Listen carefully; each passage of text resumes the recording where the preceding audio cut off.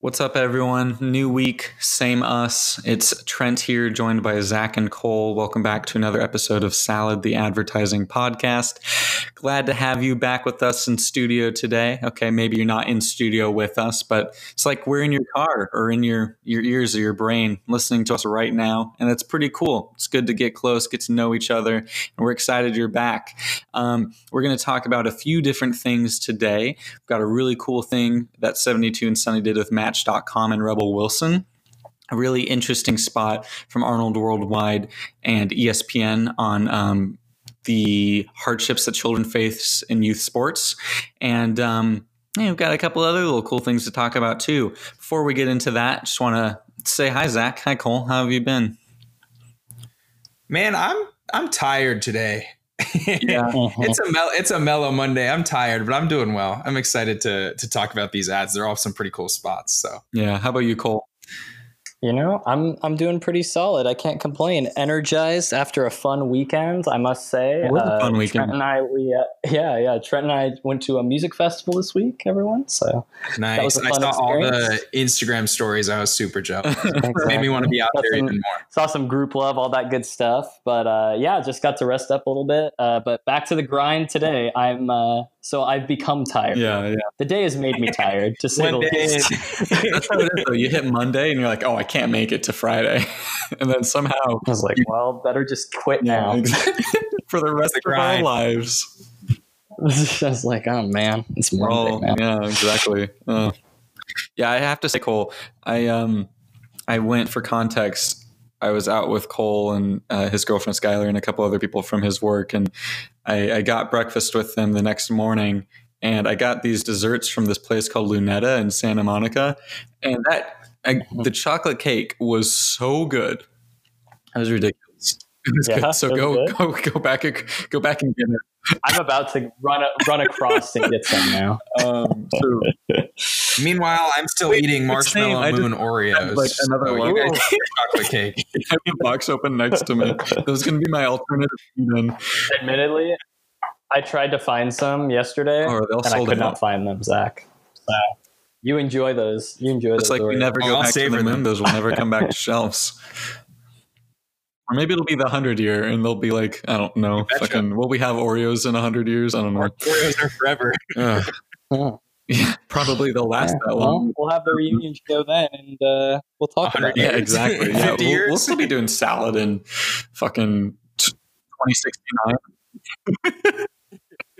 Yeah. We'll be 70. It's fine. God, there you go. Oh, so old. But speaking of old, I think something that's an interesting concept is how even the youngest of children can feel the age of that stress brings to them, especially in youth sports. And it's a very complex thing. And I think it's maybe something a lot of people don't know about it. But there's so much. I wouldn't say so. I mean, I didn't know. Yeah, exactly. Yeah, that's what I mean. Is like I feel like a lot of people don't realize that it's an issue because it's like, oh, they're just kids playing sports. But I think ESPN and Arnold Worldwide saw this study from a place called the Aspen Institute, and the study said that whether it's due to attempts to position themselves for scholarships or essentially having competitive parents try and live through their children, whether intentionally or unintentionally, most children, especially in sports at any level of competition, are being set up to fail, which is resulting in more children ages 6 to 12 dropping out of organized youth sports altogether.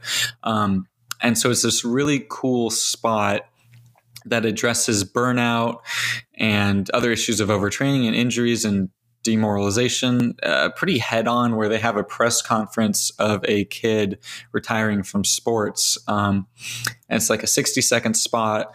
And it kind of calls out parents and family members who who the child says they thought were helping, by trying to give, words of encouragement. But you kind of realize by how he's talking that there's so many different conflicting ways, like, just relax, keep it loose. No, put your head down and work, try this, or you really need to want it. Like all these different things that's like, these are little kids that like people are living through, unfortunately. And it causes a lot of issues. And I thought it was a really cool spot. it leads to you want people to ask, am I part of the problem, essentially, as said by Icaro Doria, Chief Creative Officer at Arnold. And it leads to a hashtag Don't Retire Kid social media campaign and Project Play's website. And it allows parents and others to find resources to like navigate the environment of having a child athlete in youth sports in general. And what's cool is they recorded some like vignettes with athletes like Kobe Bryant, Wayne Gretzky, Sue Bird, and others to talk about the importance of youth sports. So it can kind of help parents see the benefits of it, but also how to navigate it, because you want the best for your kids, but unfortunately, you can push them too hard, especially when they're younger, and especially at a young age, it should just be about having fun. So I wanted to share that out there with all of you. It's an interesting thing to think about, and I want to hear your thoughts, Zach and Cole. I forget, did either of you play sports at all growing up? Like, did you ever experience any of this? Or I know, Zach, your brother plays basketball, right? Yeah, my brother is still playing basketball in college right now, and I played baseball until my junior year, until I realized I was like not the best. and then I decided to start acting instead. So I switched over to theater. So big change for me. But in terms of this spot and this, like, High School Musical. Literally like High School Musical. I'm Troy Bolton, everybody. Thank you. Except not as good. He was good at basketball. I was terrible at baseball. I was like the 15th kid on the 15th. This is no one knows. We can say whatever we want. Okay, you can reimagine that. It can be whatever. In all seriousness, this is a serious issue. I remember seeing an article. Maybe it was like a month ago, 2 months ago. It was right after the summer league had started for the NBA, and Zion Williamson had gotten hurt. He's like strained his knee or whatever. On his first day in like the NBA summer league, and it was talking about the fact that we've created this culture that puts so much emphasis on training to be the absolute best. You got to work your ass off to get to the league. That it's really. Hey, Cole, can you hear me? I can hear you, but Zach cut out like 10 seconds ago. Yeah. Yeah. Zach, we can't hear you. I don't know if he can hear us. Okay, I can hear everyone. Yes, we do. That was what happened. All right. We are back. We had a little bit of a short audio hiccup there. If this is the first thing you're hearing, well, welcome to Salad. I hope it's not the first thing you're hearing. That means we had some issues go wrong with audio, and thanks to the efforts of a heroic 3, we were able to figure that out. Well, so Zach, you were talking about, you were reading an article about Zion and how he injured his knee right before, or right in his first game, I think, right when he just started in the NBA in the summer league. And you're talking about an article that outlined the strain, both mentally and physically, that we put on athletes as a society because of these expectations to go pro.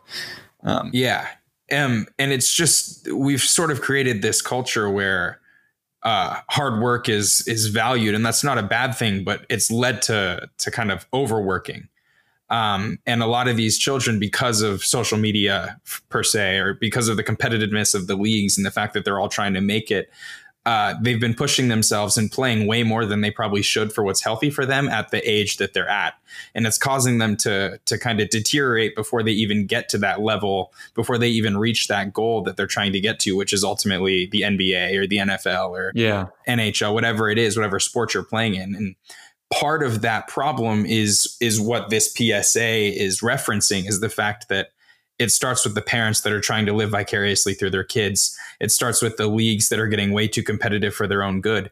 And these are the types of things that are causing this issue. And it's really just getting worse and worse. And we kind of need to do something about it, and quickly. Otherwise, we're going to have a bunch of kids who are getting injured by the time they get to their pro level status, and then their career is over, and they worked so hard to get there.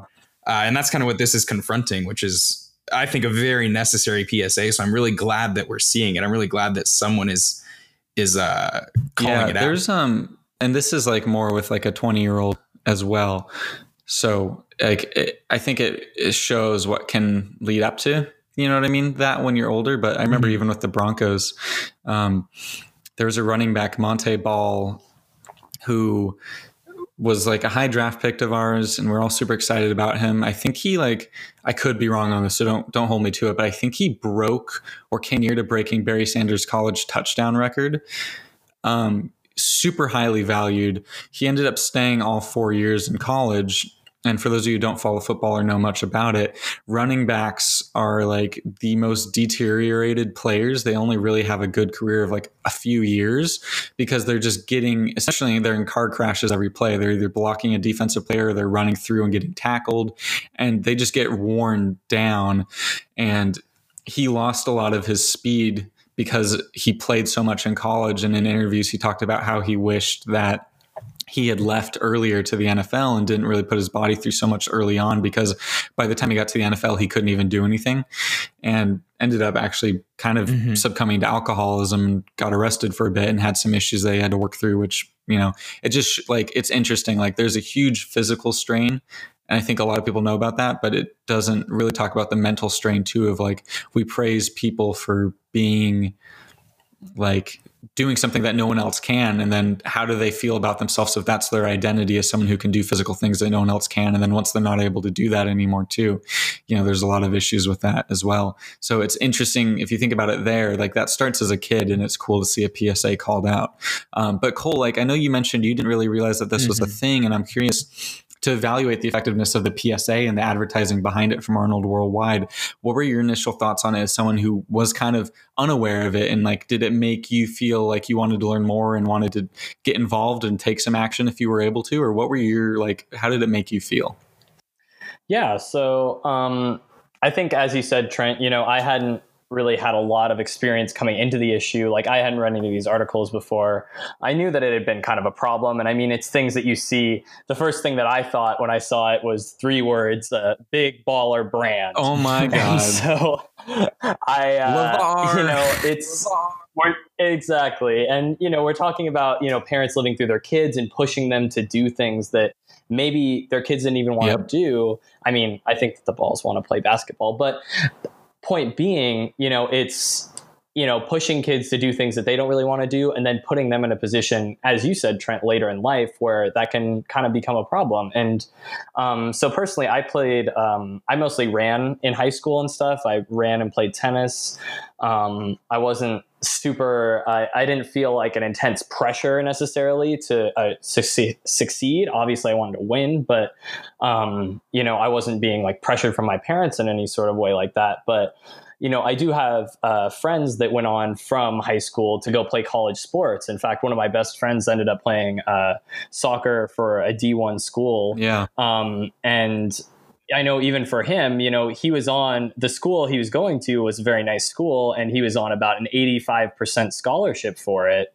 And, you hear about that. And then for him, that pressure that he has to succeed, I remember even his junior year, he was having knee problems, and that was a big worry for him. And it, if it kept him out, it could possibly keep him away from his scholarship. It could keep him from playing. And so, I mean, you're even seeing that sort of culture being started, at the college level, obviously at high school level, it all kind of builds up from there. And, what you don't want to have happen is, kids that feel like they've spent all their time working for something that then didn't give back to them, or that left them leaving, kind of empty almost. And that's kind of the feeling I think you get from this ad. And I think that that's kind of the thing that they captured best, is kind of the feeling. I mean, I guess I don't know exactly, but that possible feeling from that athlete or from that child that, is doing something that they don't really feel like they want to do, and now has, kind of sacrificed a big part of their life to do so. So, I can definitely see it. It seems important. And it definitely resonated for me, especially after the things that you guys had said. I think maybe a stat at the end of this, maybe in relation to kids getting injured at a higher rate, kids having to push themselves, I think really would have driven it home. But see, Cole, I like that you say that, because like really I feel like Zach and I watch it and we're just like, oh, yep, I get it. But that's a good point. Like, I feel like it could have been so much more powerful if they just included a statistic from the study and like superimposed over the kid in the press conference. Because even after, like, the first thing that I said to you guys after I watched this, I was like, I didn't realize that this was such a big issue, like right now, or like that this was like a pressing thing, just because, I mean, obviously the Zion thing, I heard about that and everything like that, but it just wasn't at the forefront. So I think that maybe that extra push of awareness would have gone a little way. But it was good. My favorite thing about this too, though, is it's attention getting, because you see this child literally retiring from sports. But I think the thing that doesn't make it really effective, especially for like the athletes themselves, students and kids that are in this position, is the fact that it does link out to the site that then has testimony or just words of advice from their heroes. You know what I mean? From Kobe Bryant, Sue Bird, these people that these athletes are looking up to. The fact that they're getting behind this too makes it really an effective piece for the actual athletes who would be wanting to be in the shoes that those people were in, hearing them talk about the fact that they need to take care of themselves, that they need to not overwork themselves at a young age if they really want to get there, and that it's okay not to do that, is, I think, very beneficial for them. And I think that'll actually help give the actual athletes empowers them the confidence to maybe, take a day off. It's if they're like, hey, I'm not feeling up to it today. I want to relax. I'm not going to go practice again. I'm not going to shoot 500 more shots before I eat dinner, whatever, you know what I mean? Whatever it is, like, it gives them the power to say not today, because they realize that you don't necessarily have to do that every single day. Yeah, exactly. And that's a great point. And I think it's cool too. I mean, this whole topic can ladder out to so many different things in society, even with education. But I think with sports too, like, I know people that the amount of pressure they receive from their parents to find success in this field is insane. And it can really hamper a person's growth. So I think it's cool to talk about. I think the other thing too that we want to keep into account is this is a social media campaign thing.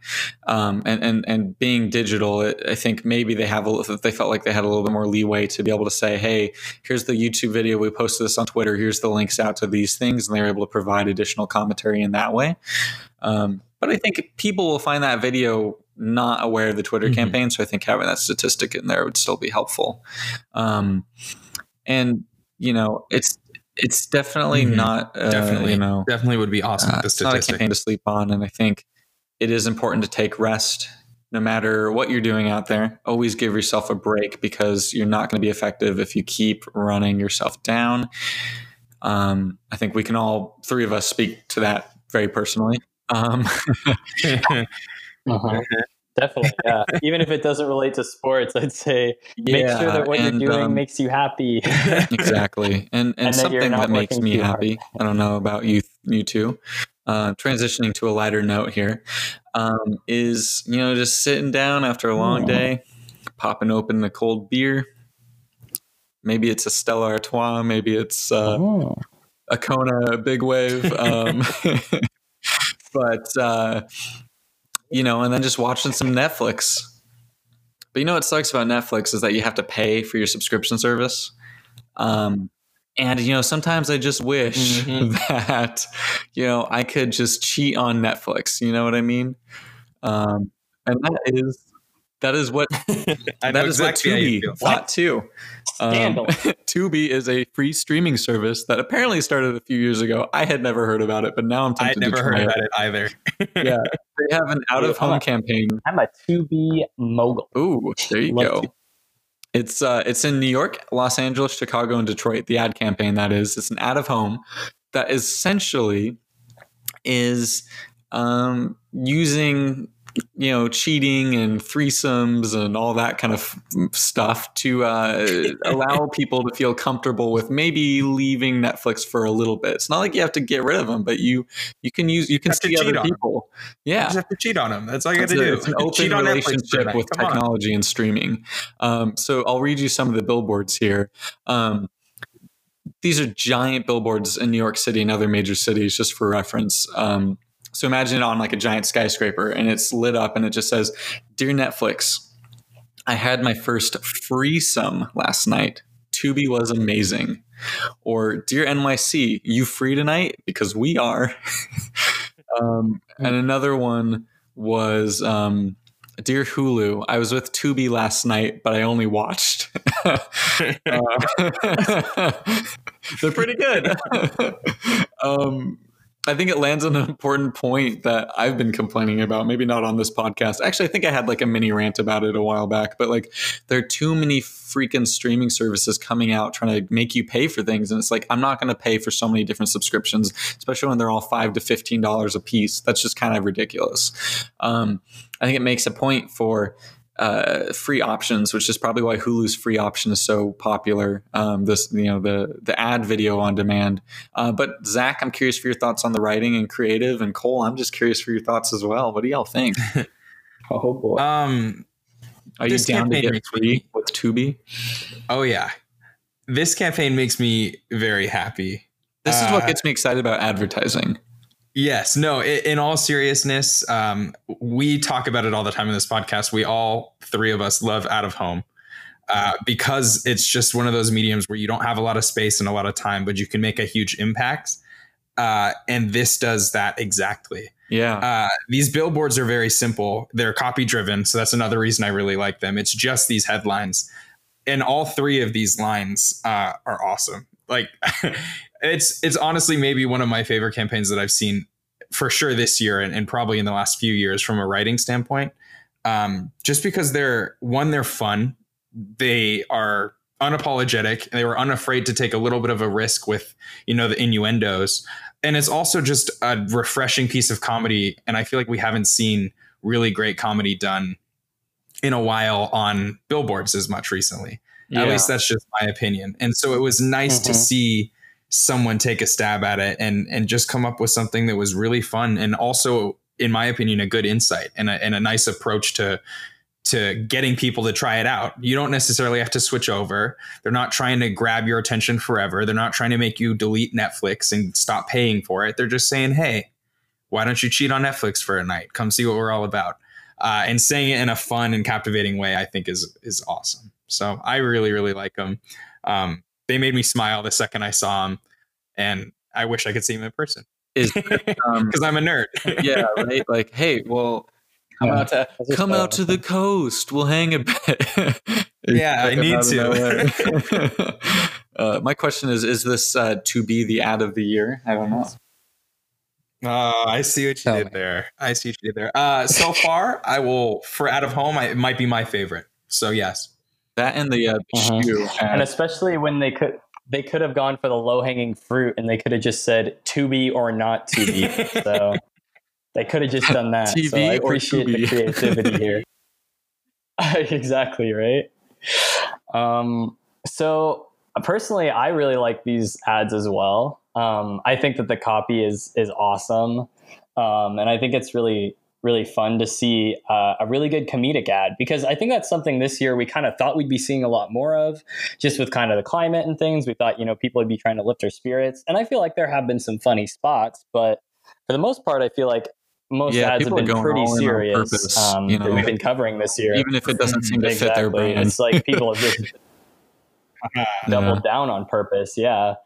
But these I really like. And I think this is kind of something we're going to be seeing a lot more, is brands taking shots at Netflix over the next year or so, because they're facing kind of trouble from all sides. I know I've talked about this before, but, they're losing Friends in the Office. Apple TV Plus and Disney Plus are launching within the next few months. And Tubi is kind of coming from the other side of things. So all those services that I mentioned before, those are all paid services. So one thing that people are kind of predicting is going to become more popular are these free to use services. So they start out where you can get most of their content for free, but then you can switch to a premium package, get better features, less ads, things like that. So it's kind of more that freemium model that we were kind of used to kind of when the internet was coming into being, I feel like, or really like 5 years ago, with all of these games on Facebook and whatnot. But yeah, exactly. Something like that. And so, but this is kind of interesting to see this completely different company having a whole other offering. And one thing that I thought was also funny is, they all kind of mention free in them. You free tonight because we are obviously had my first free sum. I don't know. I just think it's clever and fun, and I'm excited to see what they do next. bring on the competition, man. Netflix has been reigning too supreme for too long. Well, and that's you nailed it on the head. Netflix hasn't had the competition. That's been the thing. There hasn't really been a streaming service, especially for the first few years. Like the last couple of years, it's really started to pick up. But for Netflix's first few years of dominance, they were competing against no one. Well, I mean, no one was even close to their level. Like the DVD industry, in a sense, I feel like. Yeah, they deserve the credit they got, but they didn't face. Now that everyone's copying their model and starting to do the same thing, the pressure is really going to mount because they built their business on the back of content from other providers. That's interesting. Like they're huge foray into original content now. Like, I wonder, is that what they double down on? Because they've been canceling a lot of really good shows the last year.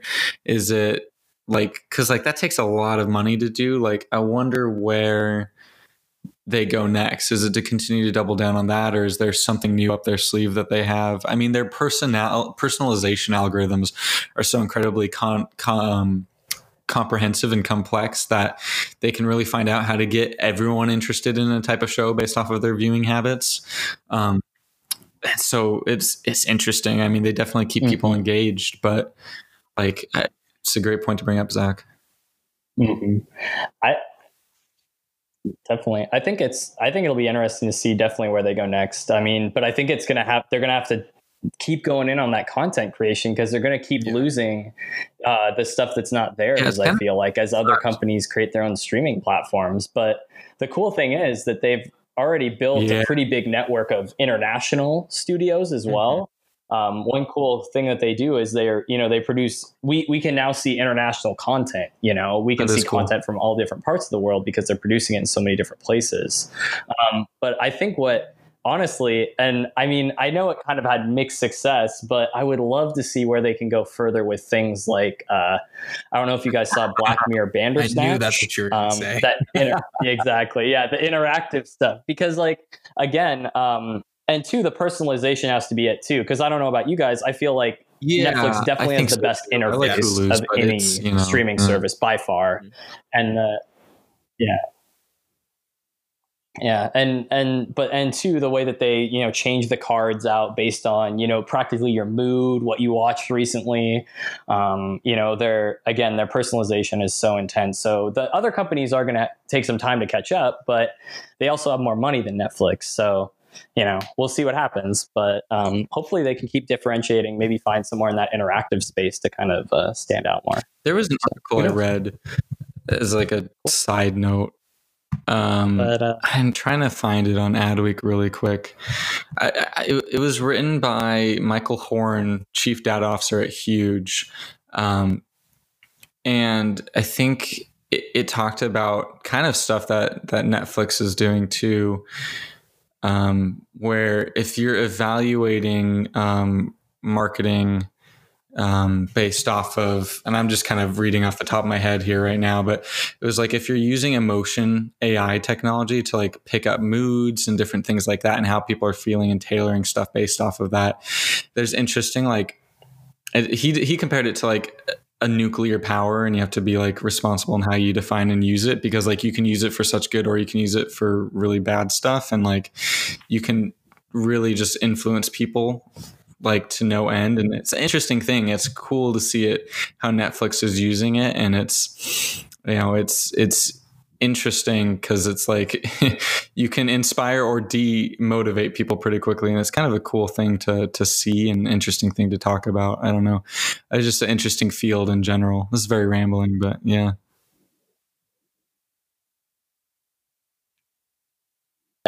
It's kind of like the whole thing with Facebook recently. What is it? Dark prompts or something like that, whatever that issue is, where it's because the government gets slapped a $5 billion fine on Facebook for doing something similar to this, is like dark influence. I forget what the actual term is, but basically just, when, a website asks you 5 different times, do you really want to cancel this? And then, puts you down another rabbit hole and makes it really difficult. Basically using things like that in order to, dark prompts, I believe, or something similar to that. So, interesting. It's a nuclear power, though. I agree, Trent. Yeah, right. It's like, and the thing is too, is like you make those in a lab and you test them and stuff, but then when you apply them to people like in the real world, it's like, like if you can sense someone's frustration or their boredom or their joy, like you can make something more relevant, but then like you have a lot of control over that. And I think he kind of had a couple points that was like, you really need to give a voice to the end user to make them aware of what it's being used and how it affects them. And you need to have, people from different backgrounds to test it out and think about it. And, you want to continue to be open about it, but it's kind of cool. With Netflix, it doesn't so much matter because it's like, you're advertising in the sense of you've got a different cover image based off of what people feel. And it's one of those little things that just helps people find it. But you think about like Amazon stores, right? When those are finally a thing and you don't, all those test concepts, like if they use that tech in there, it's like, it's interesting. It's cool. That's just a total tangent, but definitely encourage y'all to check that out. It was up on Adweek 5 days ago, using Emotion AI to spark a new type of brand experience. It's pretty cool. It's an interesting read. Huge is an ad agency that's global, by the way, if you haven't heard of them. I believe their home office is in Brooklyn. They're very huge. Allison McMurdy, who was on our show a few weeks back, was from Huge most recently. And they do a lot of cool stuff with tech and advertising. They're definitely one of the few agencies I feel like is truly at the intersection of that, and definitely encourage you to check that stuff out. You can even subscribe to their newsletter, Magenta, and learn a lot of stuff on there too. Also subscribe to Madness Trends. Zach's awesome little thing. www.madnesstrends.com. Yeah. So we've rambled a little bit. We went a little bit off topic, but I hope you enjoyed going there with us. And I think we've talked about wanting to see funnier stuff and all that, and granted the Freesome ads were amazing. Love those. And I think first off, Zach and Cole, I have a quick question for you on those. And then I'm going to get into something that's equally pretty funny that I think all of our listeners are a match for.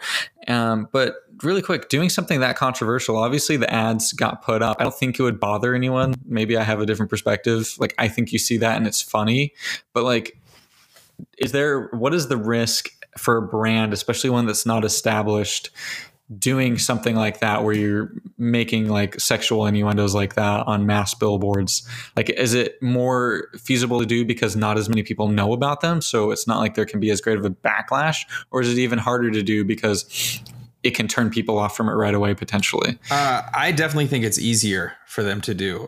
This is one of those things where your back's up against the wall, you're the underdog, not as many people know about you, and so generating buzz is the number one priority. I'm on your side, and I think a lot of people would be as well, Trent, that it's not necessarily offensive.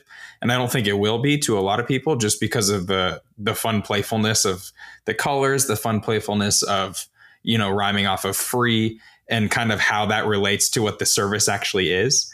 But I think that regardless of that, when you are that underdog, when you are that smaller brand, that come from behind brand, you can kind of take those risks, and even it's almost more acceptable when you're a smaller brand. You almost get more of that, like, any publicity is good publicity vibes, because in a sense it kind of is, at least more so than it would be for a giant mega corporation who already has a huge presence.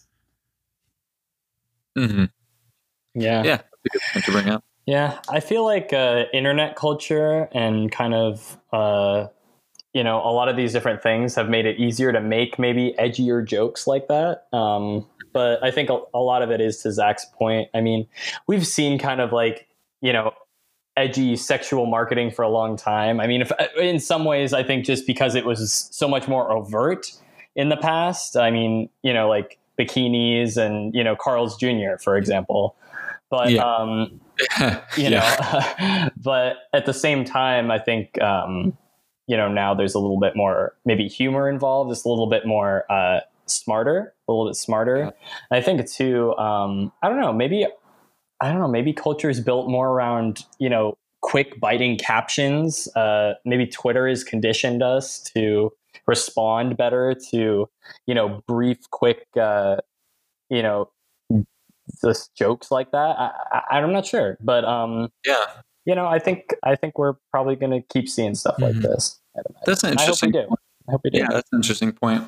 It's related and it's not related, but there's a fascinating battle going on with certain I guess you call it what it is, like sex toy brands or any kind of sexual product brands and like advertisers. Like, I don't know if either of you have been following what's going on with the MTA in New York. Oh, even at CES. Yeah, that was a big thing. Yeah.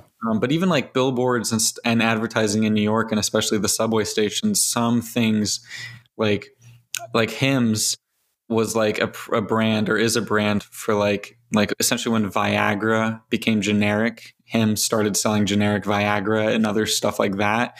And they had like overt ads in subways and around New York that were literally like phallic like plants and stuff. Mm-hmm. But then like some brands, especially typically female oriented brands too, get shut down a lot more quickly for violating certain advertising guidelines. But you learn that there's not really a specific guideline and it's just a gut kind of thing, which leads to really inconsistent and unrepresentative advertising options. So there's an interesting battle where a couple of brands are suing a lot of the advertising authorities in New York right now over that stuff.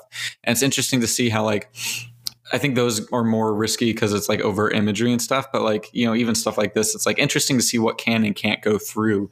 And I think as culture changes too, and people become more okay with this, to your point, Cole, you can realize that there are a lot of laws that are outdated. And like, it's interesting to see how advertising interacts with that. And you have to kind of update, you know what I mean, and move things a little bit differently.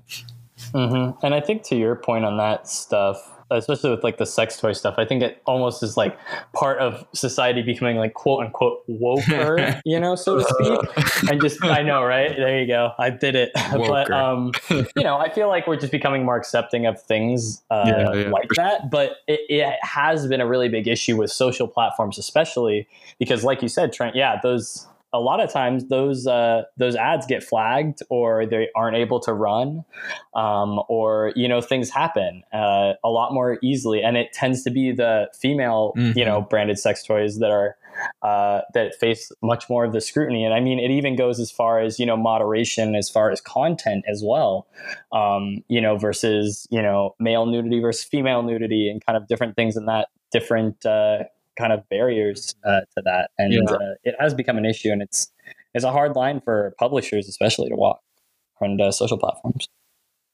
Yeah, definitely. And I think, you know, in a similar sense, we're going to go into Match.com ads. I'll let you make that connection there. 72 and Sunny, great agency. Great agency. They came out with the new ads for Match.com with Rebel Wilson, and it's kind of relevant to us because we do a podcast, and they essentially put Rebel Wilson in a podcast booth and kind of had her riff off some stuff, and it's pretty interesting. They used statistics about dating that are kind of shitty to show like Rebel Wilson complaining about the dating environment that we live in. But she kind of talks herself into like always kind of wanting to get back into it and like looking for an actual relationship and continuing to believe in love and all that. And I think it's Match.com's trying to make themselves a little bit more relatable, especially to a younger audience, it seems like. And it's, you know, it's the campaign is called Let's Make Love. And Rebel Wilson talks about having a heart on with love, you know, HEART. And there's some pretty funny writing, and it's interesting to see them back it up with different stats. You know, to quote the creative director at 72, people are ready to make love, but like actual love. We just needed a way to talk about this timeless topic that wasn't cheesy or sappy. So according to Adweek, it balances modern sentiments about dating with the eternal true quest for love, avoiding leaning too heavily on either aspect. So it's cool to see a brand give a voice to different challenges that daters face.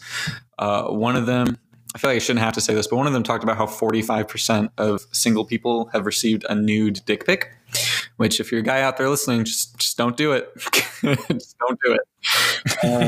Shouldn't have to say that, but I am. So yeah, I'm curious for what y'all think about that. It's, I don't know, it's kind of funny to see Rebel Wilson in a commercial. I don't know if I've really seen that before, but I liked it. Yeah. I mean, this ties so well into what we were just talking about. I love the segue, and I love that we're talking about both of these back to back. I thought they were very funny. Another line that stuck in my head, just to give more context. They talked about nut milk at one point. Rebel Wilson mentioned nut milk, so it just kind of gives you the perspective and kind of the voice that they're going for. They're really playing heavy into the innuendos again, and they're really talking about some of these things that may have been taboo in the past. And I think it was definitely, from a branding standpoint and from a voice standpoint for Match.com, it is a large shift from what I've heard of Match.com doing in the past. I remember those like Match.com ads that you'd see on TV where it would just be like two people out to dinner and it'd talk about their like 27 points of connection or whatever it was. You know what I mean? They used to have all those different points of connection, and that's why they had more relationships that lasted longer and blah, blah, blah, blah, blah, yada, yada. People stay together forever. This to me is a better space for them to play in, because I think what they started to realize is, yeah, that stuff's great, but a lot of people aren't finding that. A lot of people are using these dating services and they're not getting that satisfaction that they were promising. And so their advertising wasn't as truthful as I think they had hoped it could be. They were using a lot of these people that were married forever, blah, blah, blah, and highlighting them, but that wasn't necessarily the majority of what was happening. I don't know if that's true. Yeah, it makes it feel unattainable because it like doesn't recognize the amount of failed dates you'll go on exactly. And it's just, like I said, I don't have the data to back it up, but just from the dating landscape that I've experienced and just kind of what I've heard from other people and kind of what we've seen in the media and everything, that seems to be the general feeling and the common thread amongst people who are in the dating sphere now. It's obviously changed as culture has changed. We've gotten more okay with hookups and one night stands than we used to be. And it's not necessarily just about finding the love of your life right away. There's going to be ups and downs. And I think that's what this talks about, as you were saying, it sort of balances that eternal quest for love with some of the dating challenges of today. And so it's a really, to me, it's a cool place for them to play in.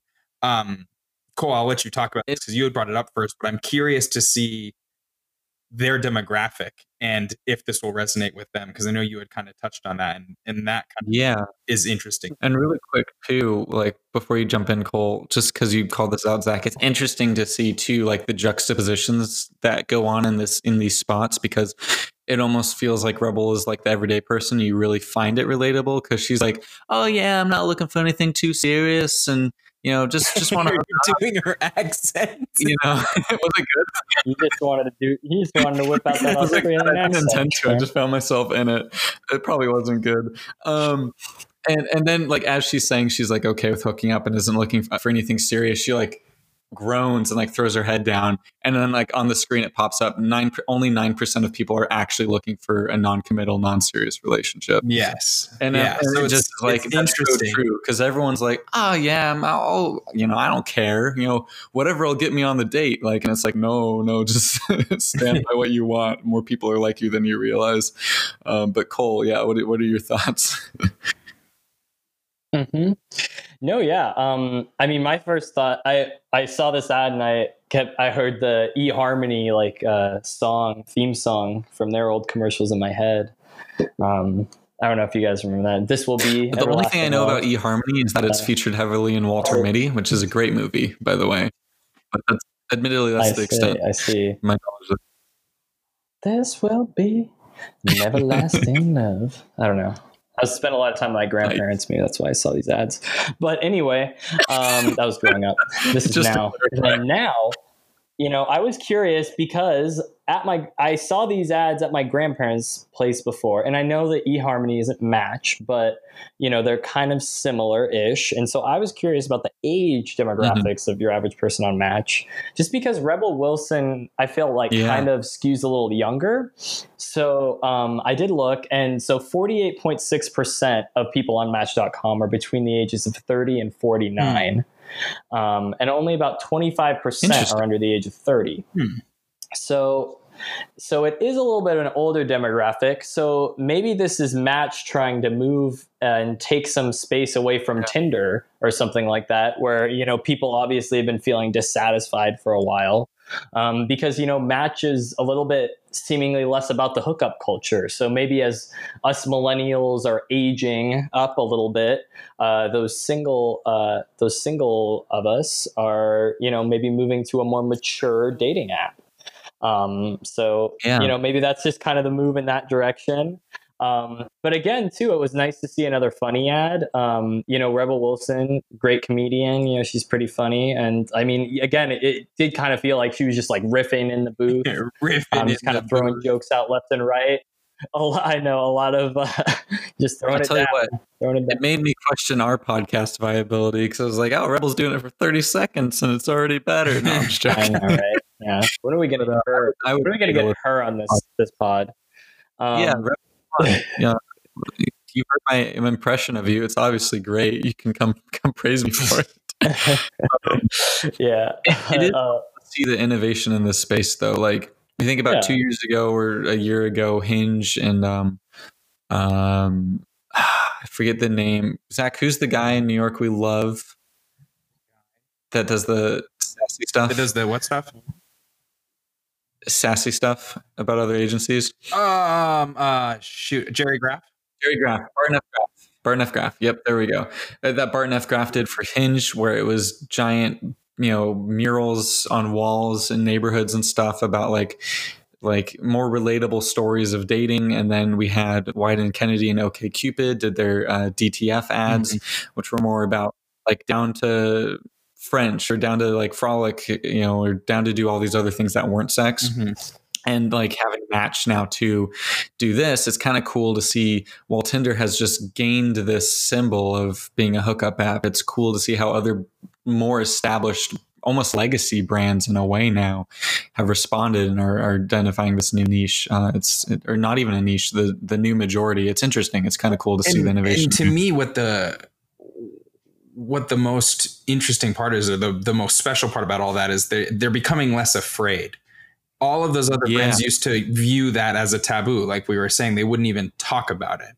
And what we're seeing with the DTF, the reference to sex and just with this and how it's talking about hookups versus long-term love, we're seeing that all of these brands are no longer afraid to bring up these issues, afraid to talk about the fact that these are real problems, and that both sides of this story do happen in real life. And it's just a more real approach. It's just a much more real, honest look at what dating in today's world is actually like. And I think that's a great thing for advertising, for their advertising in particular, because it's obviously a more truthful look at their app and what goes on it. But just for the greater landscape and society as a whole, seeing more brands advertise in a way that is more truthful and more reflective of what's actually happening in society is a step in the right direction. Yeah, there's something encouraging about feeling like you have the brand on your side. Like, it's a very vulnerable thing to put yourself on a dating app or a dating service of any kind. And if you can feel like that platform is supportive and understands that there will be hardships, but is really encouraging you to push through that anyway, like, I feel like that's a pretty cool stance for a brand to take, actually. Now that you've phrased it like that, I hadn't thought about that, but that's kind of cool. No, I think I also love that thing that you said, Zach, about, brands responding to things happening in society and frustrations in society too, because there's a lot of power there, when people are, feeling like they're looking for love, but no one's, providing them for this. Because I feel like now there's so many brands, especially tech brands, that are quick to promise the world, quick to promise, whatever it may be, whether it's, and I don't know, like not HelloFresh, is going to deliver your food, or Casper is going to give you the best night's sleep you ever had, or yada, yada, yada. I will say Casper mattresses are pretty freaking amazing. But besides that, they're leaving a lot of people feeling high and dry and dissatisfied, it seems. So maybe Match can capitalize. And hey, I think Rebel Wilson, though, was a great pick for this. I saw that movie that she was in on Valentine's Day. It's actually kind of funny. It was so good. I was impressed. So, it was something about love. Something about love. Yeah. I love that movie. Anyway, side note, yeah, sucker for a good rom-com. There you go. It's showing my sensitive side here. It was good. Yeah, the movie. The ads were great too. Well, hey, almost as good as that Cats trailer she was in. So, oh my good Lord. We haven't talked about that, have we? We haven't. I don't know if any of you listening haven't seen the Cats trailer. I say haven't because I just assume that you have by this point. But Disney's wild in with these live action movies, man. The animators for Lion King. No, this is Universal. This is Universal. Well, that doesn't excuse the fact that the original animators for Lion King have called out Disney for having terrible animation for the live action. But wow, did they actually? I didn't hear that. That was a big thing this weekend. But regardless, even Universal, like, let's chill on the live action. Just because we can doesn't mean we should. Just because we can doesn't mean we should. I'm going to quote Michael Scott from The Office and say, that brands need to have the perspective of, I wish I could, but I can't. Well, can, but won't. Should maybe, but shorn't. Like, what part of shorts don't you understand, brands? Like Hollywood, rather, not brands. God, that Cats movie just is stuff of nightmares. And the way, yeah. We've talked about this, Cole. The way that it's just weird. It's just weird. It's okay. It's a great show, though, and I don't know. I mean, if you think that you were a match with this episode of Salad, I do encourage you to follow along on Instagram and Twitter with us.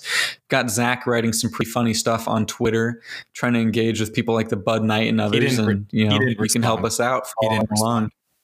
Yeah, it's because he's too busy eating pasta. Yeah. He's probably still at that Bud restaurant. Knight, please respond. Yeah, if you know the Bud Knight, give us a shout out. And follow along on Instagram where you get to see some behind the scenes ramblings from me as we're recording and get to see new content up there. And yeah, I think that kind of does it for this week, unless you have anything else either of you want to talk about. But excited to be back recording. It's been good. Cole and I are both wrapping up the end of our internships. Excited to maybe, talk about what's next in our futures as we find out, and share that with all of you. And I think next week we'll probably be doing a little bit of a deep dive into interviewing, questions to ask, job hunt advice, and everything for you as all of you finish up your internships out there if you're listening, or are leaving an internship or waiting to go back to school and excited to pursue your career down the line. And I think it's good for those of you just starting out as well. So excited to have that there. And you should tune in next week. Thursdays, as always, at 6 a.m. PST. Now, this is a goodbye for me today. Trent signing off. I'm about to go eat another Moon Oreo. And yeah, you all have a great night. Don't forget to sign up for Madness. There you go. Yeah. Mm-hmm. And have yourself an ad-tastic week. There we go. Well done, everybody. All right. Another one in the books.